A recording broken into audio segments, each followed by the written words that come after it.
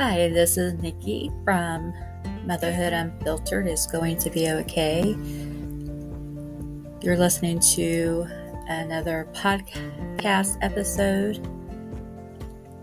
If you like the podcast and the episode, please write a review, share with a friend, or leave a comment. You can also visit my website at www.nikkiasherbowling.com, or you can visit my YouTube channel. Thank you and enjoy a new episode from Motherhood Unfiltered is Going to Be Okay. Hello, everybody. This is Nikki from Motherhood Unfiltered is Going to Be Okay. And today I have Dawn Barclay on as a guest, and she has a new book that's going to be out in August by Rowman and Littlefield. It's called Traveling Different Vacation Strategies for Parents of the Anxious, the Inflexible, and the Neurodiverse. And it's basically your travel Bible for those on the autism spectrum, as well as those with mood attention disorders. So anyone who has a child with such issues or knows someone who could benefit from the advice contained in this book. Plus there's tips, for special needs. So anytime you need to take a travel, you got this book, you should be ready to go. So before we get started, I just want to remind everybody that if you're listening on a podcast platform, please go to Apple iTunes and rate the podcast, because that lets me know how well I'm doing. And I would like to get some reviews. So now I'm bringing on Dawn, and she has been a joy to talk to. So I'm so glad that she's able to come on and tell us about her new book. Hello, Dawn. Hey, how are you? Good. I just want you to tell us about yourself and why you wrote this book. Seems so extremely specific. Well, yes and no, because what I found by writing it is that the special needs travel tips can help even neurotypical families. Anybody can benefit from the book. So I grew up in a travel family. My parents owned a large travel agency in Manhattan, and I worked from them I traveled from age 2, and I worked for them starting at age 16 during the summers. And from working with them I went and worked for them for 2 long stints. In between that, I wrote for 4 major travel trade magazines as either a senior editor or a contributing editor. And I do that up till today. I write for Insider Travel Report now. But when I had my children, I was one of those people who felt that no matter what happened in life, there'd be a book to help you out. And so when I got pregnant, it was like, no problem. I'll just read a book. But I didn't know that there was no book for traveling with children who might be inflexible and anxious. And I wasn't about to stop traveling just because I had kids who, couldn't go into restaurants without screaming, or couldn't go into department stores without screaming. There was a lot of screaming. When there wasn't screaming, there was vomiting on me on airplanes right as we were taking off. So that was fun. Yeah, that was lots of fun. So I went to look for this book, and it didn't exist. So I started writing it. This was in the early 2000s. I interviewed Dr. Tony Atwood, who's big in autism. I spoke to Dr. Ellen Lippman, who's big in ADHD. And then I kind of hit a wall because I didn't know where else to go. And it wasn't until a group called IBCCES, which is the International Board of Credentialing and Continuing Education Standards, they created a designation called the Certified Autism Travel Professional. And then I knew exactly how I could write the book, because I interviewed all those wonderful people who've been trained to help this population. And many of them are also special needs parents, and they introduced me to their clients. Right. And there was so much more information out in 2019 than in 2000. Wow. Plus, I had this wonderful pandemic that kept me at home for 2 years. So I had plenty of time to write it. And that's how it came about. I'm so glad that you couldn't find a book and you're like, well, there's no book. I might as well write one, and you just got busy with it. So when you were interviewing these people, were they like, oh my goodness, I'm so glad you're doing this. We need something like this. What was their reaction?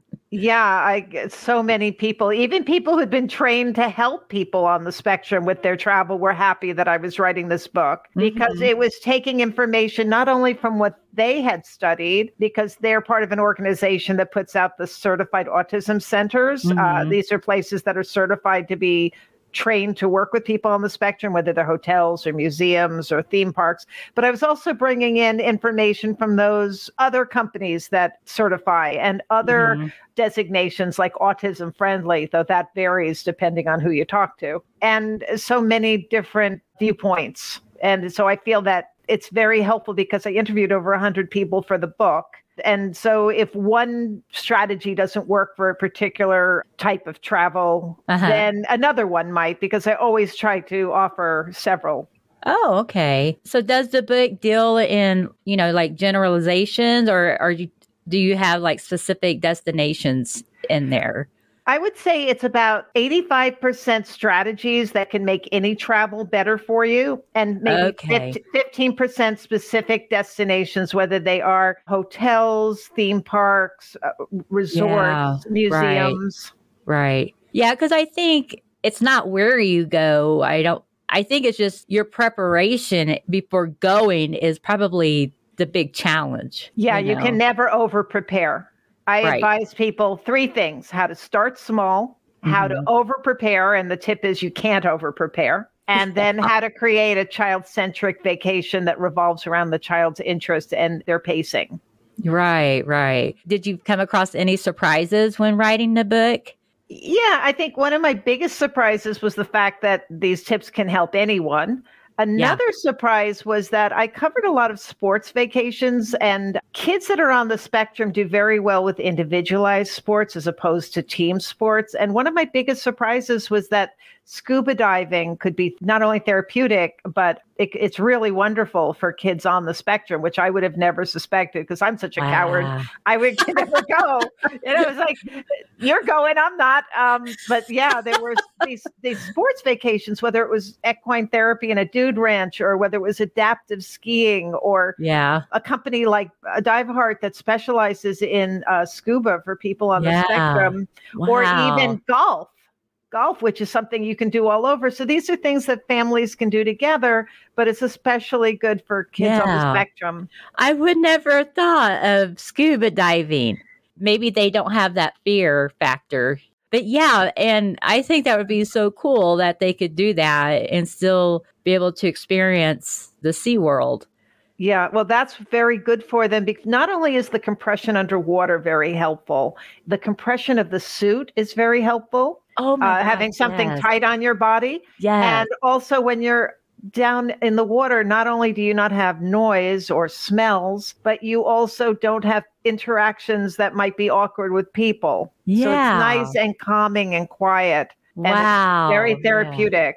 Yeah, because I know some of those sensories are triggers, for kids that are on the spectrum. Yeah, it's a sensory issue. I mean, it's a sensory disorder. So it's crowds and noise and smells and Hmm. bright lights. And that's the sort of things Yeah. that can trigger people.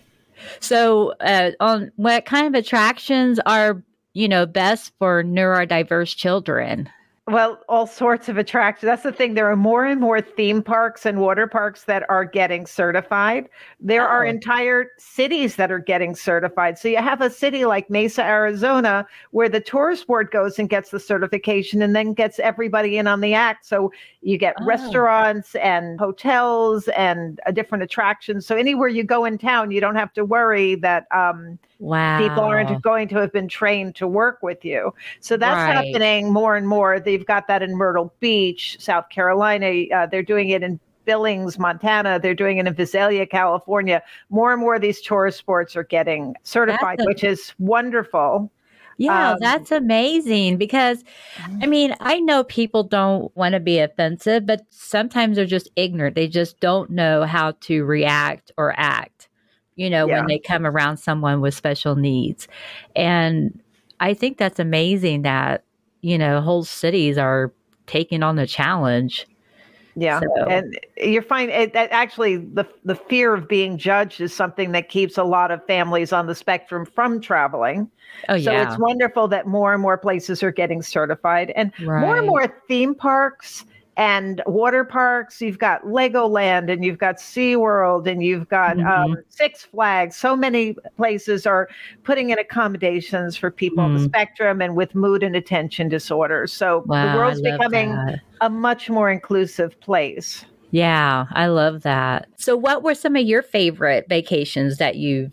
I mean, I know your kids were always screaming and vomiting, but you know, they Well, had to have some they favorite weren't places to. always. The vacations got better as they got older. And one of our Yeah. favorite places to go is Woodlock Pines, which is in the Poconos. And that's more because my husband and I are very, very competitive and they have lots of like game show type games all day that you're competing with other families. I mean, my husband and I compete with each other all the time. So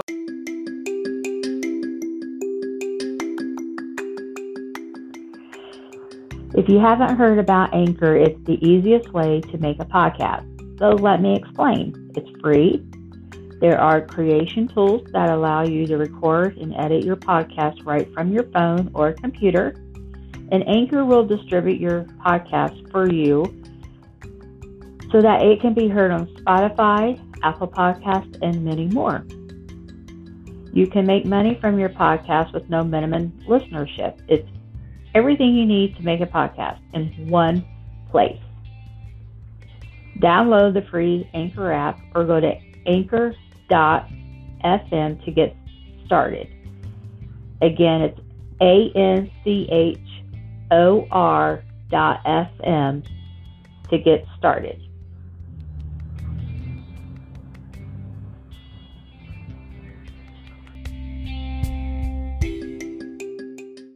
here we got to join forces and compete against other families. So that was cool. And also, we love cruising. So we especially love going on. Norwegian Cruise Lines has the Howl at the Moon, which are dueling pianos. And my husband's a very accomplished piano player. So we've become friends with a lot of the pianists on board. And they always call my husband up to play with them, with the band the whole week. So that's always really fun for us, too. I love that. That's just so interesting. I mean, because I could just see you and your husband going at it with each other in these game shows. Oh, yeah. They should have had you both on the Newlyweds whenever that show was still on. When we're on ships, they always have that newlywed game, and we always get picked because we do. We met doing improv comedy. And he was with the touring company and I was a student. And so we always know how to, improvise and get on to these shows. We can be pretty funny when we try. Oh, yeah, for sure. And I'm sure your kids inherited some of that. Yeah. They inherited my sense of sarcasm and snark. No way. I know my boys got that too. And sometimes it comes back to bite me in the butt because they're, adults now and they'll just say something that I've said to them so many times. And I'm like, wait a minute, you can't say that to me. I'm your mom. They're like, where'd you think we got it from? Yeah. No, my kids know how to zing me. So, and I always appreciate a good zing. So, yeah. So why don't families with ASD and other special needs travels? I mean, it's because they're afraid people are looking at them, or there's a long section in the book about how families do work with that. And basically most of the parents say your number one focus should be on the child. So don't worry about the other people and what they're thinking, because you're never going to see them again. It really doesn't matter. Most of them, I mean, there was a study done by IBCCS that found that of 1,000 special needs parents that were interviewed, 87% refused to travel, but 93% of those would travel if they knew where to go and what to do, which is another reason I thought it was important to write the book. Right. They're afraid that their kids are going to melt down. People are going to think that they're bad parents. People are going to think the kid's a brat, when all it is a sensory meltdown. So there are different ways the parents learn to deal with that and have their child really accept who they are and not put a stigma on it. Yeah. Which I think is very healthy. Yeah. And so I feel like by taking advantage of the strategies I try to offer, they won't get to the point where they will melt down. And it's really a matter of introducing that child early to the concept of travel and, role playing, reading children's books with their favorite characters in travel situations, watching videos of any part of the trip ahead of time. It's a matter of making the unfamiliar familiar, because children crave routine and predictability. And there's nothing that takes you out of your comfort zone more than travel. Like you mentioned, those are good, helpful hints for anybody. I don't like to go to places where there's a lot of people, and especially places that are unfamiliar. So, applying some of those to my situation would absolutely be helpful. Thanks to technology now, you can preview any aspect of that trip ahead of time. Yeah. And also, I believe with small children in doing mini experiences, providing them with mini experiences. So instead of going and spending thousands on a hotel room for a week, why not go to a friend's house or a relative's house for one night? Have them sleep in a room that's not theirs and see where the triggers are, because you'll see right away whether you should be bringing your own sheets and blankets with the familiar textures and smells of home with you. You may have to bring toiletries from home because your children is used to the smell of them. Yeah. So anything like that, even bringing a fan so you don't hear any noise from the hallway. Yeah, right. Those are really good pieces of advice. I would never have thought of that. I've been like, why aren't you going to sleep? And they're freaking out. And because the cover doesn't feel like they're covered from home, I would have learned that one the hard way. Yeah. And here you can try it out for free. At a friend's house, and then you'll know. So there are different tips for previewing camping trips, for previewing airports, for previewing just touring. A trip to a zoo or an aquarium and calling it a tour if they have a good experience, it's something that you can create a good frame of reference for the next time when you actually do go on a tour. Exactly. Yeah. That's so awesome. So now, who were some of the experts that you talked to when you were researching the book? Dr. Tony Atwood, who's out of Australia and also Scotland, and he's very well known in autism circles.